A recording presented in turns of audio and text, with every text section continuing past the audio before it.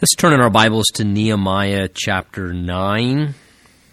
As we continue our journey through the book of Nehemiah together, the walls of Jerusalem have now been rebuilt, and we're told that it was in the 7th month now that all of the children of Israel came together from the surrounding cities and gathered there into the city of Jerusalem by the water gate in front of it, and that God began by a sovereign move of His Spirit, it seems, just to spring forth a real spiritual revival among the people. We're told that the people, as they assemble together in this 7th month, which, as we said last time, remember, the 7th month is a very unique month in the religious calendar of the Jewish people. It's the month that they celebrate the Feast of Trumpets, as well as the Day of Atonement, that high holy day where they seek God by applying the blood of the covenant, or the blood of atonement there upon the mercy seat to make atonement for the sins of the nation. They would do that on the 10th day of the 7th month, and then also the Feast of Tabernacles, one of the 3 mandatory feasts that was required to be observed, happened during that 7th month as well. So a very unique month, a very focused month on the things of God, that it seems there's just this stirring in the hearts of God's people. The Spirit of God just begins to move, that they tell Ezra, we saw in chapter 8, to bring out the book of the law of Moses. And as Ezra brought out the Word of God and just began to read to the people just huge portions of the Scripture, it says that all the people were just attentive. They were hungry. They wanted to learn the Scriptures. They wanted to know what God's Word had to say. They realized that this was something they needed, was a return to the Word of God. Even as they rebuilt the physical walls, they wanted to sort of rebuild their spiritual lives. And there was this return to the Lord, and it was rooted in a return to the Word of God, to the value of God's Word and the importance of its place in God's people's lives. And their ears were attentive. They wanted to hear. And Ezra, it says, together with a group of spiritual leaders, just began reading God's Word literally for hours and hours upon end. And the people, the Levites, his helpers, would go out and they would further explain the Scriptures, and were helping to disciple the people and giving them the sense of what the passages meant, helping them to understand the meanings and how to relate to them, how they were to take these things and what they meant and live them out in their own lives. And as the people were hearing, they were responding to the Word of God. They celebrated the Feast of Tabernacles in a way like they had never celebrated it literally in a long period of time. It says since literally all the way back to the days of Joshua. And as they now come to the end of the celebration of the Feast of Tabernacles for 7 days, Chapter 9 now records for us, again, further, this work of God's Spirit going on in His people's lives. And we see now it transitions from a giving of their attention to the Word of God to a responsiveness to the Word of God, which brings forth a time of prayer, a time of responding to God in confession of sin and worship and seeking God. And again, this is another thing that characterizes true revival. There's a renewal of the importance of God's Word in His people's lives. People become interested in the Scripture again. They want to know what God's Word says. And there's also just a renewing of a desire for prayer. People want to seek God. They're not being forced or obligated to pray. There's a genuine longing to want to cry out to God, to seek the Lord in prayer. And chapter 9 records for us the prayer of the people, their response and confession of sin and seeking God in regards to their current situation. So just a beautiful thing we see taking place. It tells us in chapter 9, verse 1, that it was on the 24th day of this month that the children of Israel were assembled, it says, verse 1, with fasting in sackcloth and with dust on their heads. So we can see that what was going on inside of them internally was affecting their behavior. Their internal condition was causing them to act and behave in certain ways responsively. So their actions were the fruit of what was truly going on in their heart condition. We're told here they came together with fasting, that is, they were exercising the discipline of refraining from food in order to be able to ponder about the things of God and seek God instead. The idea is that the things of God were so important to them, it was more important than their necessary food.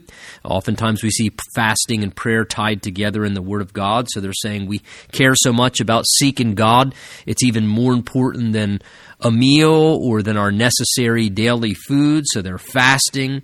We're also told in an act of sort of humbling themselves that they were in sackcloth. This was like a burlap sack type material that was very uncomfortable, like a camel's hair, scratchy and itchy, and at times they would put sackcloth upon themselves to sort of afflict themselves. It certainly made them very uncomfortable, and in a sense they're indicating here by their actions that doing what is right in the sight of God is more important than even our own personal comfort. We're told as well that they were even putting dust upon their heads. Again, just another way of kind of expressively humbling themselves, throwing dust upon themselves. And again, keep in mind, these were outward ways of humbling themselves. They're humbling themselves in the sight of the Lord and not afraid to humble themselves even publicly in front of one another because they care more about seeking God and doing what's right in His sight than their own personal image or things of that sort. And verse 2 says, "And then those of the Israelite lineage, they then separated themselves from all the foreigners, and they stood and confessed their sins and iniquities of their fathers." So now we see them moving into a sort of response of separating themselves from that which perhaps they should not be entangled within. They realized they needed to live a life of separation if they were going to seek God the way that they should. And so it says here they separated themselves from the foreigners. Now we're going to see when we get into some of the later chapters that part of this was intermarrying with people in unequally yoked spiritual marriages that they were not supposed to be involved in. So it could be some reference to that. As well as maybe just relationships and affinities that they were having with unbelieving people who were not of the people of God, and so they realized we need to some degree separate ourselves from our entanglement in the things of the world, and so they realized, if we're going to seek God, we have to pull back and create some level of separation. And again, whenever we're going to become more serious about the Lord, sometimes a degree of separation is necessary. We have to be willing to separate ourselves from worldly influences or things maybe we shouldn't be involved in to be more dedicated to God and putting our attention upon Him more to a greater degree. We're going to kind of lay aside those things, as Hebrews says. We have to lay aside every weight and the sins which so easily ensnare us, so that we can be, he says, looking unto Jesus. And here, separation was a part of their spiritual revival and renewal process that's happening, as well as, notice, confession. It says here in verse 2 that they stood up. Again, this is publicly. They stood up and they were confessing their sins as well as the iniquities of their forefathers. So we see the confession of sin. And again, this is something that always marks a time of, I think, spiritual renewal in the lives of God's people. Is no longer is there justification for any of our wrongdoing. No longer is there making excuses for why something is acceptable, even though the Word of God says it's not. Instead, there's a conviction of sin. God's Word reveals, like a light, things in our lives, and it shows us where our life is not in alignment with the truth of God's will. It reveals to us wrong attitudes, maybe wrong behaviors or conduct that we're involved in. And the Word of God, by the power of the Holy Spirit, reveals to us areas where we are not in right relationship with the Lord. And so here it says, as the people are experiencing conviction, they begin confessing their sins. And again, the word confession, remember, just means to acknowledge, to say the same thing in agreement.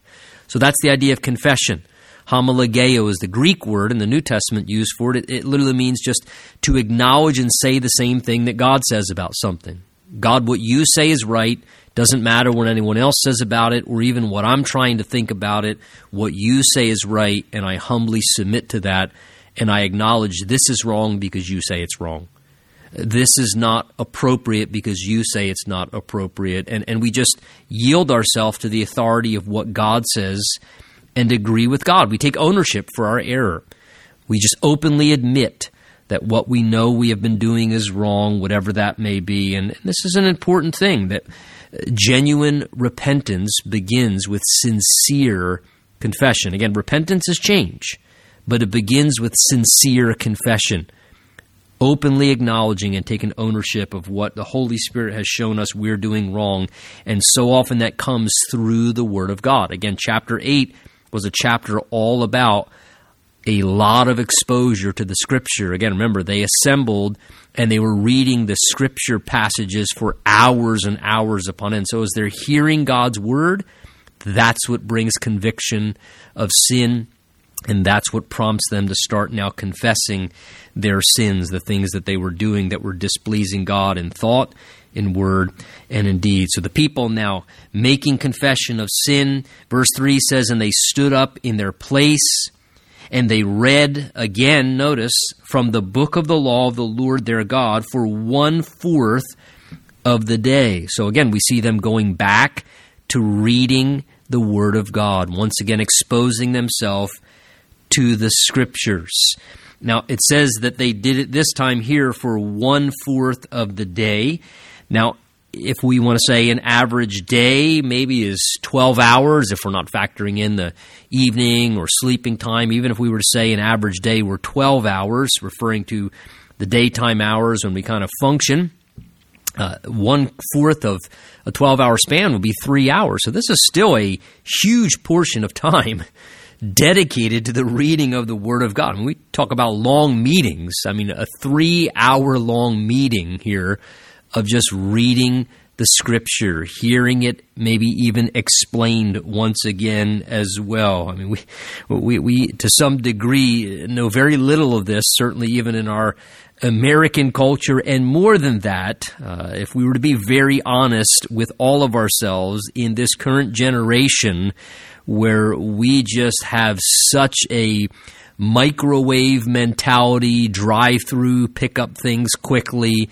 our attention span is so diminished in some ways because of all of the access and inundation with technology and just all these little things that we're so used to brevity and shortness. I mean, you watch a video or something, it has to be a 3-minute or less video, because beyond 3 minutes, that's too long. People don't have attention span. And sadly, all of that is really having, I personally believe in this generation, a huge impact as well upon just people's attention span, even spiritually. It's kind of sad. And to some degree, a lot of God's people really wrestle. And again, I'm not saying that I'm advocating 3-hour-long Bible studies, but the point being that what an amazing thing to see here, that these people had no problem for 3 hours long giving themselves to reading the Word of God, hearing it read, maybe being explained and taught, and they wanted this. They had a spiritual appetite for it. They had an attention span for it, a desire. You could tell something's happening by the power of the Holy Spirit when that's stirring in the hearts of God's people, that they just are so hungry for God, so longing to hear from God that for 3 hours straight, they're not looking for just, keep it short, keep it quick, get us in, get us out, but instead giving their attention as for 1/4 of the day, they're reading from the book of the law of the Lord. And then notice verse 3, he goes on to say, and then for another 1/4 of the day. So for another 3 hours afterwards, they hear the Scripture for 3 hours. And then for another 3 hours, they then spent responding to the Word of God. Perhaps it seems in this very same meeting, so maybe a 6-hour-long meeting. For the next 3 hours, it says they confessed. That is, again, they're acknowledging, God, what you say is true. They're confessing their sins, no doubt, again, in response to hearing the Word of God. They're making confession for their wrongdoing. And it says, and they also worshiped the Lord their God. Again, just a worshipful response. I like this. They hear the Word of God, and then it's not, okay, well, let's just do one quick closing song to kind of wrap it up and get out of here. They waited upon the Lord. And for 3 hours after hearing the Word of God, they're just responsively confessing sin, praying, worshiping, singing, just worshiping responsively to the Scripture. And that's one of the reasons why we changed the pattern of what we do here at our church on Wednesday nights, a number of years back, to kind of do the majority of our worship just in a different way than Sunday morning, where we do it responsively after the Bible study. I wish it could be longer even than what it is sometimes. Just there's something really neat about sometimes hearing the Word of God and what God's saying and what His Holy Spirit's ministering to us, and then just kind of waiting in the Lord's presence and just praying and worshiping and maybe acknowledging things to God that we need to, or confessing sin and worshiping the Lord in response to what He spoke to us through the Word of God as His Holy Spirit was ministering. So what a beautiful thing happening here among the people. And verse 4 says, Then Jeshua and Bani and Kadmiel and Shabaniah and Bunni and Sherebiah and Bani and Chenaniah stood, it says, on the stairs, and the Levites, they cried out with a loud voice to the Lord their God. So it seems there was sort of different Levites and spiritual leaders taking turns leading out in prayer, crying out to the Lord from sort of the front where the crowd of God's people was assembled together in this time of worship towards Him. And at times one, then the next person with a loud voice, they're crying out public prayers before the Lord, which is probably part of why we get what we do in the remainder of chapter 9 now, which is a prayer that was being prayed publicly. It says verse 5, And the Levites, all those names there once again, we won't struggle through them, but the Levites, those guys, verse 5, they said, Stand up and bless the Lord your God forever and ever. I love that exhortation. They now call the people, rise up, stand up before the Lord. He is worthy of standing at attention. Again, we've talked about this before, like when you stand up for an important person, maybe when they come into the room, when a judge comes into a courtroom, we all rise and everyone just acknowledging the importance of their position and just kind of showing a little bit of reverence and respect, standing up. And so here, just stand up, he says, and bless the Lord. Give honor to Him forever and ever, just to begin to engage in really what is going to be God's people's eternal occupation forever and ever and ever and ever. We're going to worship the Lord forever and ever and ever. So we're wise to begin practicing now on this side of the veil. Prior to entering into the eternal dimension, we should get used to standing up and blessing the Lord and giving our praise to Him through song and prayer and lifting worship to Him, because that's what we'll be very occupied doing for all of eternity, forever and ever, when we're in His presence. So the people are called, and now the prayer begins here in the middle of verse 5, and it runs through the remainder of the chapter. And many believe this is actually the longest prayer, if not one of the longest prayers in the Bible. We have throughout the Scriptures a couple different occasions in Old and New Testament where the Holy Spirit chooses to actually record the words of a prayer that were uttered. Some were personal prayers, some were public prayers together with groups of people, but I think it's prudent when we come to these prayers that no doubt we take note of just kind of some certain things. They're good to sometimes maybe meditate upon if we're looking to see what genuine prayer should be like, Holy Spirit-inspired prayer. We want to pray in accordance with the will of God. We want to pray effective prayers, and we want to pray in the Holy Spirit. The Bible does speak about that. Jude speaks about keeping ourselves in the love of God and praying in the Holy Spirit. And we want to be praying in the Holy Spirit. That is being led by the Spirit of God. Romans 8 says that we don't know what to pray for as we ought, but the Spirit helps us. In other words, one of the ministries of the Spirit, it says, is to help us in our weaknesses, because we don't always know what to pray for or how to pray. But if we truly are submissive and yielded and just don't maybe ramble with our words or just start running down a path, just saying things, filling up kind of empty space, because we're almost like we can do sometimes when we communicate. We talk about sometimes people struggle with nervous talk, It's like when they begin to talk, they just get rambling, or they don't know how to kind of take a pause for a minute, or they can't handle silence. And sometimes people just talk in nervousness when they're with groups or with others. And sometimes I think we can almost do that in prayer. We're almost afraid to kind of wait, maybe listen, think about what we should actually be praying, because the Holy Spirit's putting something on our mind to pray, or giving us a thought, or helping us direct our words. And I think it's good to grow in this area, that we learn to let our prayers be directed by the Holy Spirit, that we pray in accordance as He's directing us to. And I bring that up to say that when we look at these prayers in the Bible, we know these are Holy Spirit-inspired prayers, because the Holy Spirit inspired and recorded the Word of God. And we know there were a lot more prayers that have been prayed throughout the ages of God's people, and they're not all recorded in the Bible, but some made it.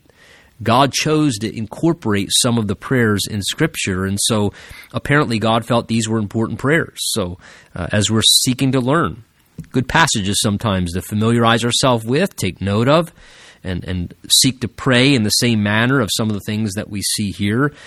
And you're going to notice as we go through this that a lot of it's them rehearsing their history spiritually. And apparently the one praying this prayer knew their Bible well, because they were able to rehearse the history of Israel to a great extent. We'll see it really focuses on the faithfulness of God, the goodness of God, the kindness of God, His provision, protection, His help, despite the unfaithfulness of God's people, and how we are rebellious, and God's children were so often stubborn and stiff-necked, and yet God kept being so merciful, so patient, despite their failure after failure and repeated rebellious acts, and yet God would still keep being so patient and so kind, and you'll kind of see that theme. And I think this prayer certainly lifts off the page the reminder to us of two things. That is the weakness of man, the sinfulness of man, the stubbornness and rebelliousness of man, number one. And number two, the faithfulness of God, the kindness of God, the patience and mercy and goodness of God in tremendous contrast, despite what we're like as human beings. And we see that so clearly contrasted in this. So notice the prayer begins in verse 5 with worship, just giving honor to God. Blessed be your glorious name, which is exalted above all blessing and praise. You alone are the Lord. You have made heaven, the heaven of heavens with all their hosts, the earth and everything on it, the seas and all that is in them, and you preserve them all, and the host of heaven worships you. So the opening statements of this prayer, no requests, not really even asking for God to do anything specific. It was just worshipful praise, adoration, giving honor to God, speaking things forth about God and to God that would just bring glory to Him, that would give exaltation to how great He was. He says, blessed be your glorious name. You're exalted above all things. You alone. No one is like you, He says, Lord. There's no one like you. You alone are the Lord. And He speaks of God's power and His power displayed in creation, how He had made the heaven and the heaven of heavens, and all the angelic hosts, and the earth and everything on the earth, the seas, the land, that God is creator. He's the owner of all things. He's the one who gave life to all things, and by His power spoke things into existence, this great and awesome God. He says, God, you didn't just by your power create all things. He says, God, you keep all things held together. You're the God who preserves all things. If it weren't for you, God, everything would just erupt and fall apart. All the systems that are operating in creation and nature and even in humanity and everything, He says, you preserve them all. If it weren't for the preserving power of God, everything would just disintegrate, erupt, fall apart. And yet God didn't just create things and step away from them. He's not an aloof creator. He is a kind, personal, powerful God, but yet totally involved in every aspect of his creation, preserving things, keeping things so that they function the way that they're supposed to. And again, what an amazing thing, just the dependability of God. The Bible says in the New Testament, in him, in the Lord Jesus, who also was a key agent in creation with his Father, in him it says all things consist or hold together. The Lord's holding everything together. It's encouraging to know that he's a God of preservation, and he can preserve things in our lives that we worry about maybe falling apart. Certainly if he's taking care of all of creation and the heavens and the earth and everything that's within them. He says, and the host of heaven worships you. That is the host of heaven, referring to all the angelic spirits, worshiping God, giving honor to him. He then, verse 7, as I said, begins now this reflection. And it's a reflection of the history of the nation of Israel. And shows you, again, that he really, really knew the record of Scripture, because he goes all the way back, starts with creation and God being creator. Now he starts tracking from the time of Abraham, the founding father of the Jewish nation and God's chosen people, Israel. He says, verse 7, you are the Lord God who chose Abraham, brought him out of Ur of the Chaldees, and gave him the name Abraham. Again, a testimony of God's grace. Abram was in Ur of the Chaldees. The idea, he was a complete, we might say, pagan. He was worshiping other gods, foreign deities. He didn't know the one true and living God, Yahweh. He was a person really who was worshiping predominantly, we believe, the moon god where he was at. And he was someone who, by the grace of God, for whatever reason, God chose him. Sovereignly, God chose to be kind and gracious to Abraham, broke into his life, revealed himself to Abraham, selected him to be the man through which he would work and put a calling upon his life to give birth to the Jewish people, God's chosen nation, to ultimately become the nation of Israel, through which he might bring forth all of his works and his promises, and of course ultimately bring forth the Messiah, the Lord Jesus Christ, our Savior, through the line of this chosen people, the Jews, the nation of Israel. So a reminder of God's great grace. He gave him the name Abraham, changed his name, and you found his heart faithful before you. And Abraham wasn't perfect, certainly. He had his fair share of failures, but God saw his faith, the faith that he believed God, and it was accounted to him as righteousness. And God saw that as faithfulness, that he was willing to keep believing, even though he failed practically, that his faith remained in the Lord, and made a covenant with him. God made a covenant with Abraham to give him the land of the Canaanites, the Hittites, Amorites, Perizzites, Jebusites, the Girgashites, to give it to his descendants, and you have performed your words, for you are righteous. So God made a covenant promise to Abraham. To you and your descendants I give this land. And he promised to give to Abraham the land of Canaan, a land flowing with milk and honey, a land that he did nothing to earn or work for, but God wanted to give it to him as a choice to bless him, to establish the nation of Israel in. And he says, and God, you promised to give him the land, and you performed your words. You gave him the land.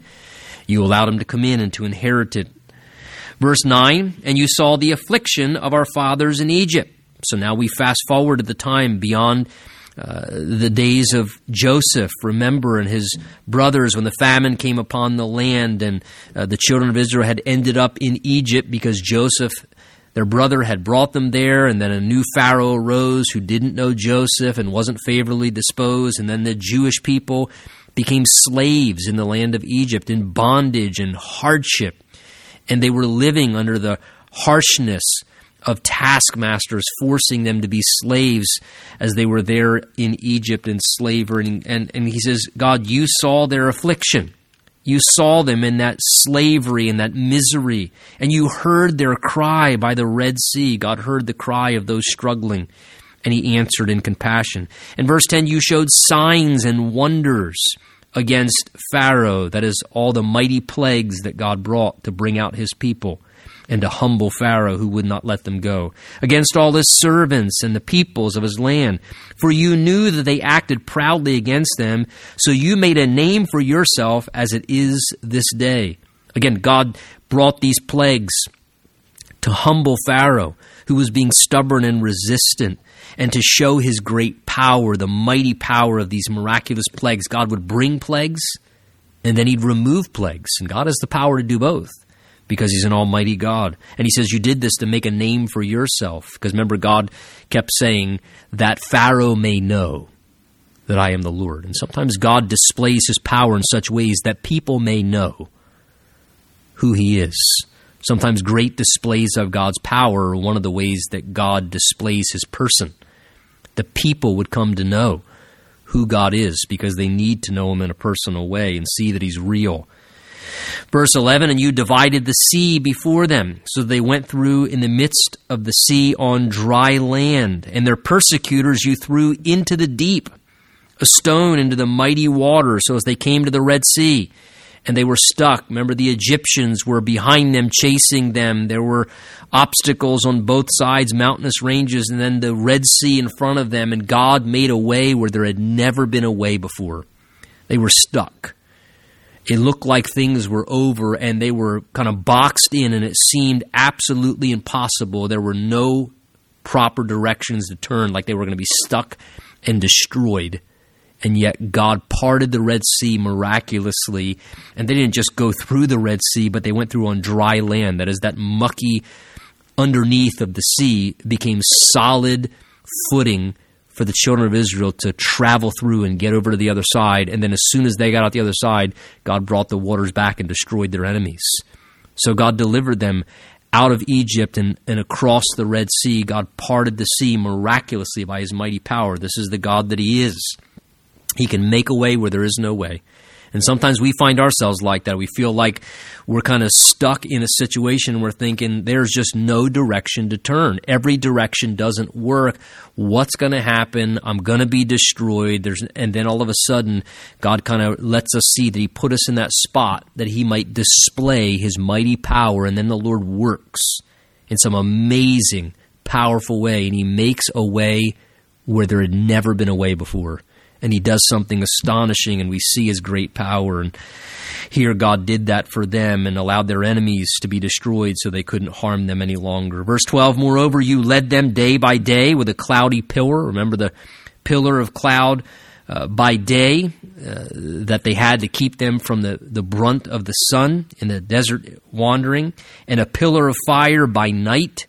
The fire kept them warm and allowed them to have direction as they were traveling at night, to give them light on the road which way they should travel, he says, verse 12. Again, I love the way that language reads, as God was directing his people with the pillar of cloud by day and the pillar of fire by night. Remember, whenever it moved, they would move. Whenever it stopped, they would stop. And that was the way they were following the presence of the Lord. So sometimes it stopped and it settled somewhere for days and days on end, and they weren't to move until God moved. Other times, every day, it would move a different direction or move a little further. Their responsibility was just to stay following the presence of the Lord. And it was a pillar of cloud by day, a pillar of fire by night, but this is how God was directing them. Just follow the cloud. Wherever the cloud goes, that's where God's going. Follow the cloud. And he says it was to give them light on the road in which they should travel. And how wonderful that God does this, that God wants to direct our lives if we're willing to let him be the one to give us guidance. He wants to give us light on our road so that we know which way we should travel. Maybe you're thinking, I don't know what to do. I don't know which way to go. I feel like I'm kind of in the dark. Well, God wants to give you light. He wants to give you light on the road that you're traveling. And he wants you to know which way you should travel. And he wants to direct your steps. Seek the Lord. He's not a God of partiality. He led these people, and he will lead you today as well. He'll give you light on the road in which you should travel and make it evident where you're supposed to go and when you're supposed to take those steps in what direction that you are. Verse 13, he says, and you also came down on Mount Sinai, spoke with them from heaven, gave them just ordinances and true laws and good statutes and commandments. So speaking of God giving the commandments to Moses there with great power as he spoke, as Moses was up on Mount Sinai. You made known, verse 14, to them your holy Sabbath, and commanded them your precepts and your statutes and your laws by the hand of Moses your servant. In verse 15, and you gave them bread from heaven for their hunger, and brought them water out of the rock for their thirst, and told them to go in and possess the land which you had sworn to give to them. So as they were wandering throughout the wilderness, again, God was taking care of them in miraculous ways. He refers to here how God brought water out of the rock for their thirst. Now, water doesn't come out of rocks unless God decides it's going to, because God can do what's absolutely impossible. And God broke open the rock and brought forth water to satisfy the need of his people. We're told there as well, God gave them bread from heaven for their hunger. Remember the manna that came down miraculously every single day. They couldn't even store it from day to day.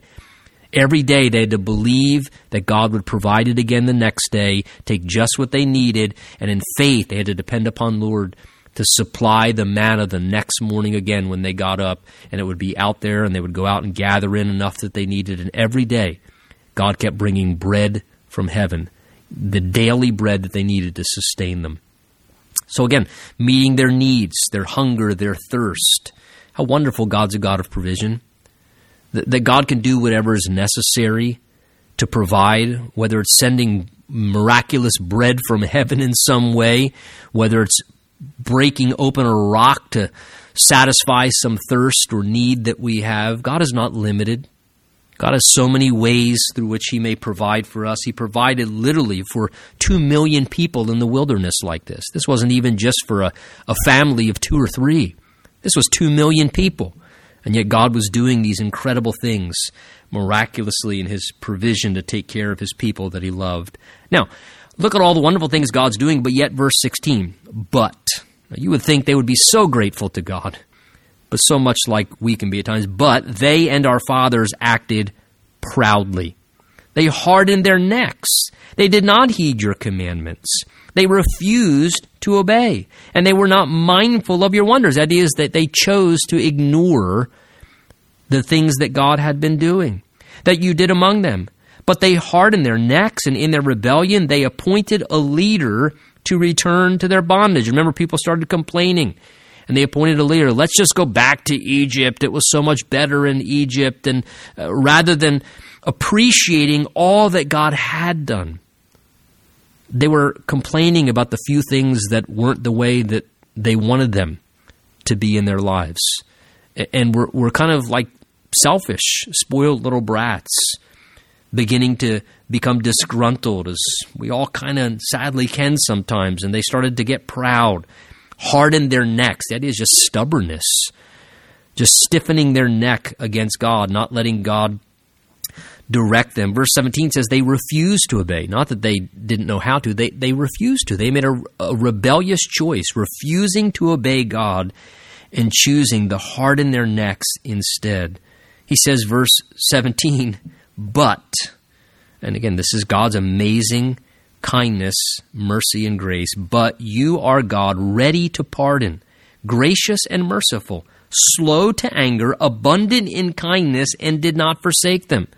Again, as the individual's praying here, this is just the contrast thing again here. Here the people act in this way. You would think God would say, now you rotten, rebellious, ungrateful children, I am done with you, and just come down on them with that same great power and destroy them or punish them. But look what he says, but you are a God ready to pardon, ready to forgive. Now, it would be one thing if God was just willing to pardon. That would be shocking. Thank goodness that, God, you are willing to pardon and forgive us when we behave wrongly or are stubborn and rebellious and proud. But he says God's not just willing to, he's anxious to. He's ready to pardon. He always stands prepared and ready to forgive anyone. The only reason why we don't experience God's forgiveness and pardon at times is when we're too rebellious to receive it or too proud to receive it. That's the only thing that holds it back. God is always waiting, prepared. He's always ready to anxiously forgive. That's the nature of God. And why? Because he's gracious. He's merciful in nature. He's a God slow to anger. He's very slow in becoming angry. He's abundant in kindness, and he doesn't forsake us even as he didn't forsake them.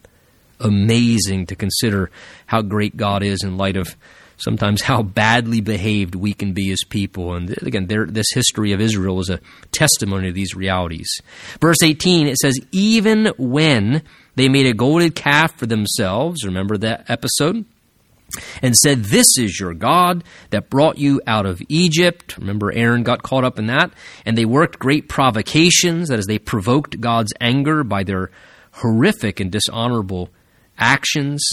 Yet in your manifold mercies, you did not forsake them in the wilderness. The pillar of cloud did not depart from them by day to lead them on the road, nor the pillar of fire by night to show them light and the way that they should go. So he says, verse 18, even when, the idea is, those are two key words there, verse 18, even when the golden calf thing happened.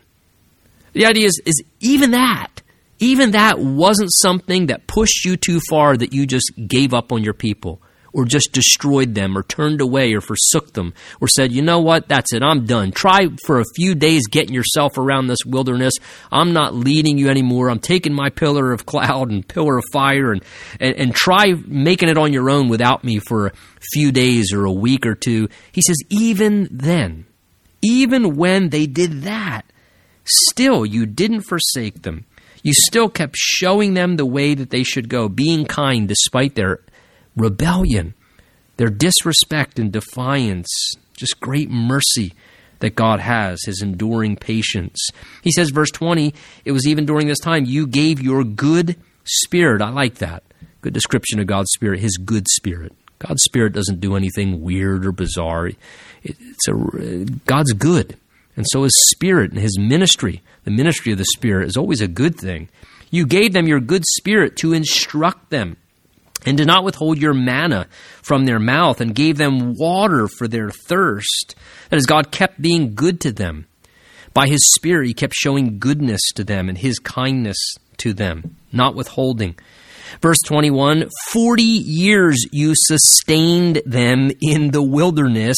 They lacked nothing, and their clothes did not wear out, and their feet did not swell. Remember, they wandered in the wilderness for 40 years because they had chosen not to enter into the land in unbelief when the spies went in. And after 40 days, they came back and gave a bad report. And in unbelief, they did not enter into the promised land as God called them to. So the consequence was God let them wander for 40 years until that whole generation died off.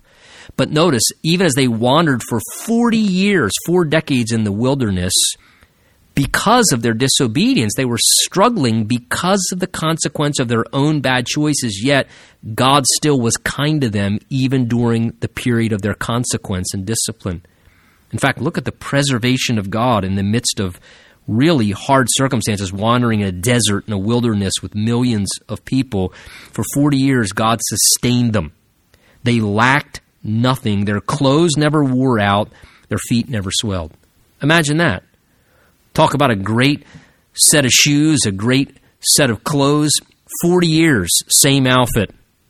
Never wore out, never fell apart. God sustained it. They never lacked anything. They might not have had everything they wanted, but they never lacked anything.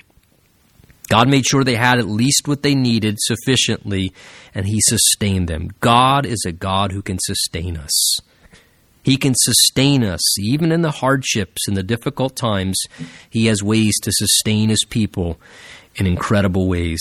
Verse 22, moreover, you gave them kingdoms and nations, divided them into districts, that is, put them into the different territories when they entered the land.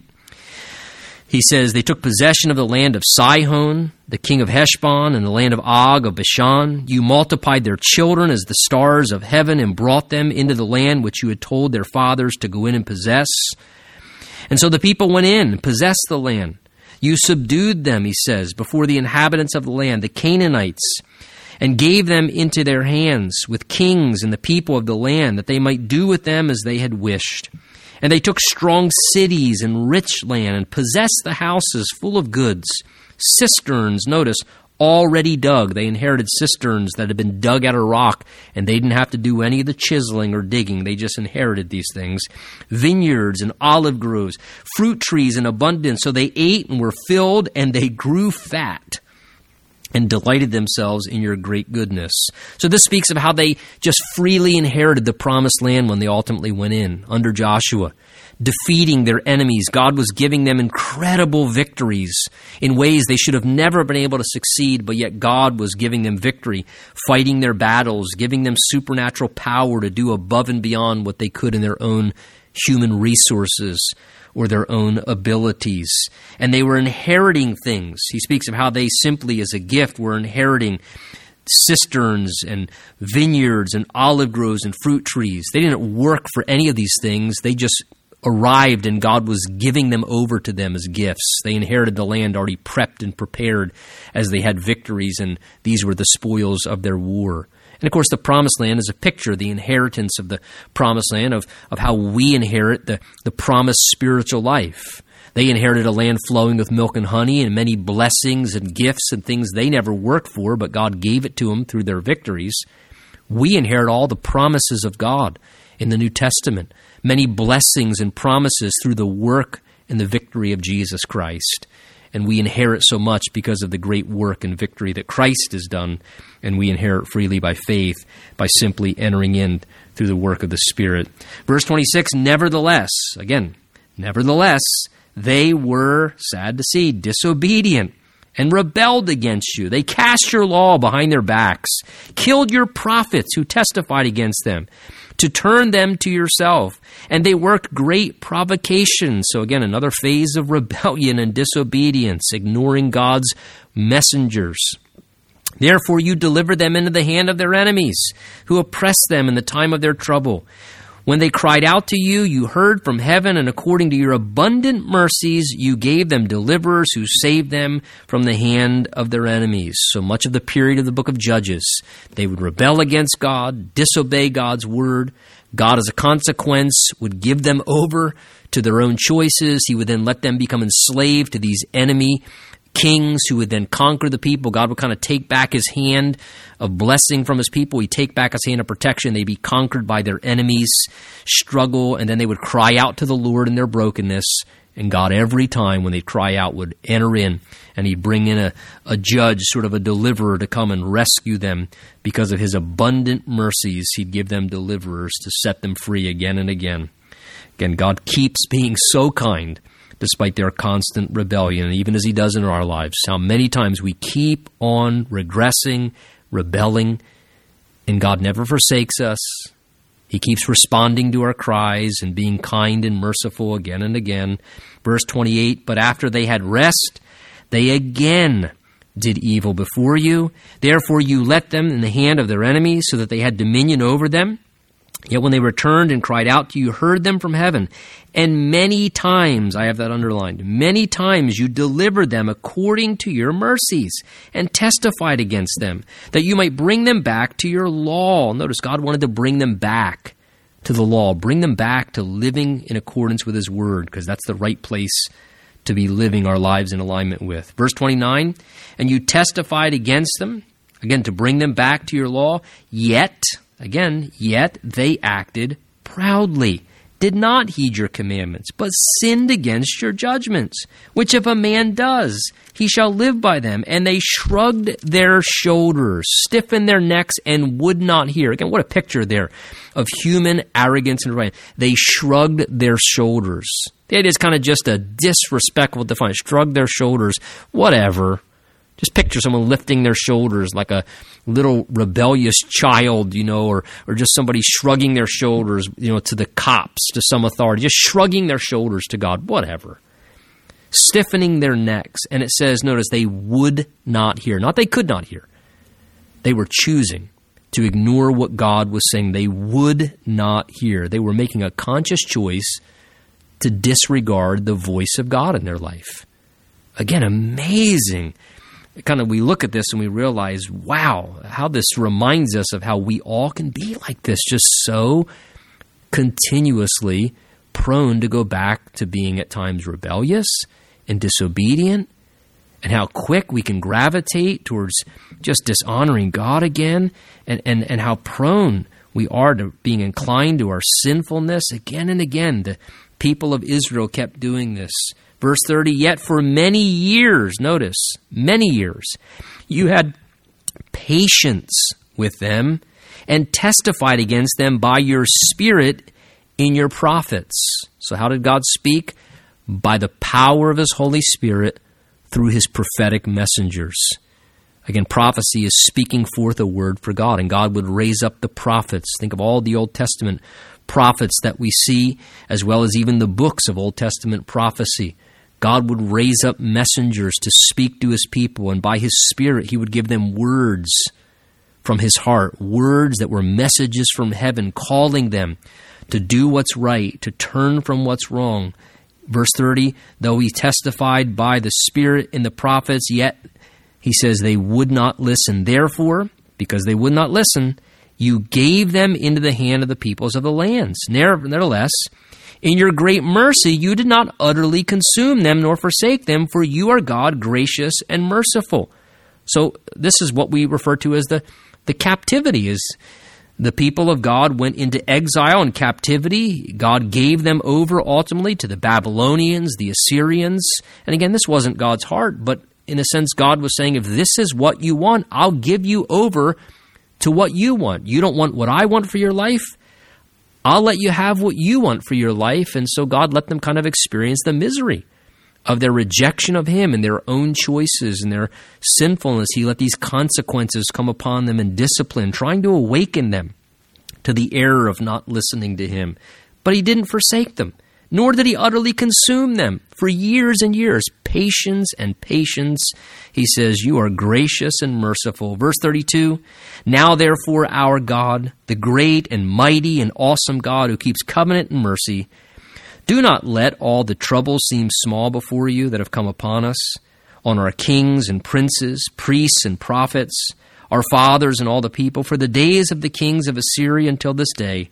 However, you are just in all that has befallen us, for you have dealt faithfully, but we have done wickedly. So again, in his prayer, acknowledging, God, everything you have done has been right. You have not done anything wrong in this process. We have done what is wrong in the relationship process again and again and again. But God, you are just in all that's befallen us. Anything we've suffered, any consequence that we're dealing with, any problems we're now facing, he says, we can't blame this on you. You've been just. We have been the ones who have done what is wrong, but you've remained faithful. We have done wickedly. Boy, this is a great reminder, because so often as people, we can make bad choices and behave wrongly and rebel and don't listen to God, and then we face problems and consequences and struggle, and then how could God let this happen to me? And if God loved me, and we want to blame shift things on God, when the reality is a lot of times we're the ones that we created our own mess. And God just faithfully allowed us to reap the consequences of what we've done, and yet we want to blame God. And it's so important to have wisdom to say, God, you've dealt faithfully. You've been just. You haven't done anything wrong. So whether it's personally, and I think this is true as well, just at times even nationally, we create our own problems, we make our own messes, and yet we don't want to take responsibility for those things. And here the psalmist, or the one praying, is actually acknowledging, God, you've dealt faithfully. We've done wickedly. Neither our kings or princes, our priests or fathers have kept your law. We've cast aside your word. We don't want to follow your word. Nor have we heeded your commandments or your testimonies, which you testified against them. We've turned away from your word, God. For they have not served you in their kingdom, or in the many good things that you gave them, or in the large and rich land which you set before them, nor did they turn from their wicked works. So he says, God, we had incredible opportunity. You gave us the Word of God.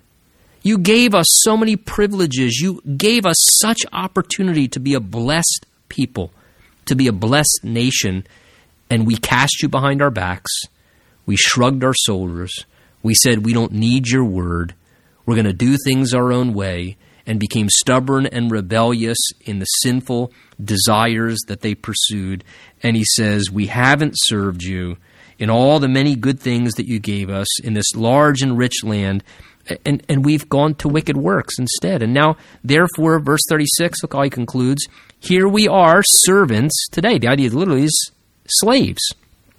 And the land that you gave our fathers to eat the fruit and its bounty, here we are servants in it. God, you gave us this land, and we're actually living in it now, completely enslaved to other people. It says, verse 37, and it yields much increase to the kings that you have set over us because of our sins, and they have dominion over our bodies and cattle at their pleasure, and we are in great distress. In other words, God, here we are. We should be blessed and prospering because of all the opportunity you've given to us through the blessings you offer to us, but yet because of our choices and rebellious acts and ignoring you, ultimately, we have enslaved ourselves. And now here we are living like slaves in the very land that we were supposed to be blessed and enjoying. Here we are, and the land is doing well, but someone else is reaping the benefits because they've now taken control of us because we've weakened ourselves by our rejection of you. And he says, we're in great distress, and kind of a sad thing, recognizing their failure, despite how kind and faithful God had been year after year, generation after generation. Verse 38, he says, and because of all this, we make a sure covenant and write it. Our leaders and Levites and our priests seal it. So notice how this concludes. God, though we have failed so greatly, and you were so patient, so merciful, you kept being so kind to us again and again and again and again, and we kept turning away again and again. Yet because of all this and the mess we've created for ourselves, notice they say, we're not going to quit. We're not just going to give up and become self-defeated and just... He says, no, we make a sure covenant. The idea is we're not going to quit. We need to recommit ourselves to you. We need a fresh commitment to you, God. And he says, we're going to write it out right now, the leaders, the priests, and we're going to sign our names to this commitment. The idea is we're going to make an oath, we're going to write it down, and we're going to make a commitment to you, God, because we need to return to the Lord. We need to get back to right relationship with you, God, and we're going to make that commitment and abide by it. We're going to sign our names to it. You know, sometimes I think we underestimate the value sometimes of making commitments to God. We make commitments to a lot of other things. Sometimes it's necessary to humble ourselves, and when the power of the Holy Spirit's at work, to say, God, I'm serious, and I'm going to make a commitment to you, God. A serious commitment. We are recommitting ourselves to you, and we're going to be serious about following through with that. Let's pray, and let's ask God to do that in our very lives.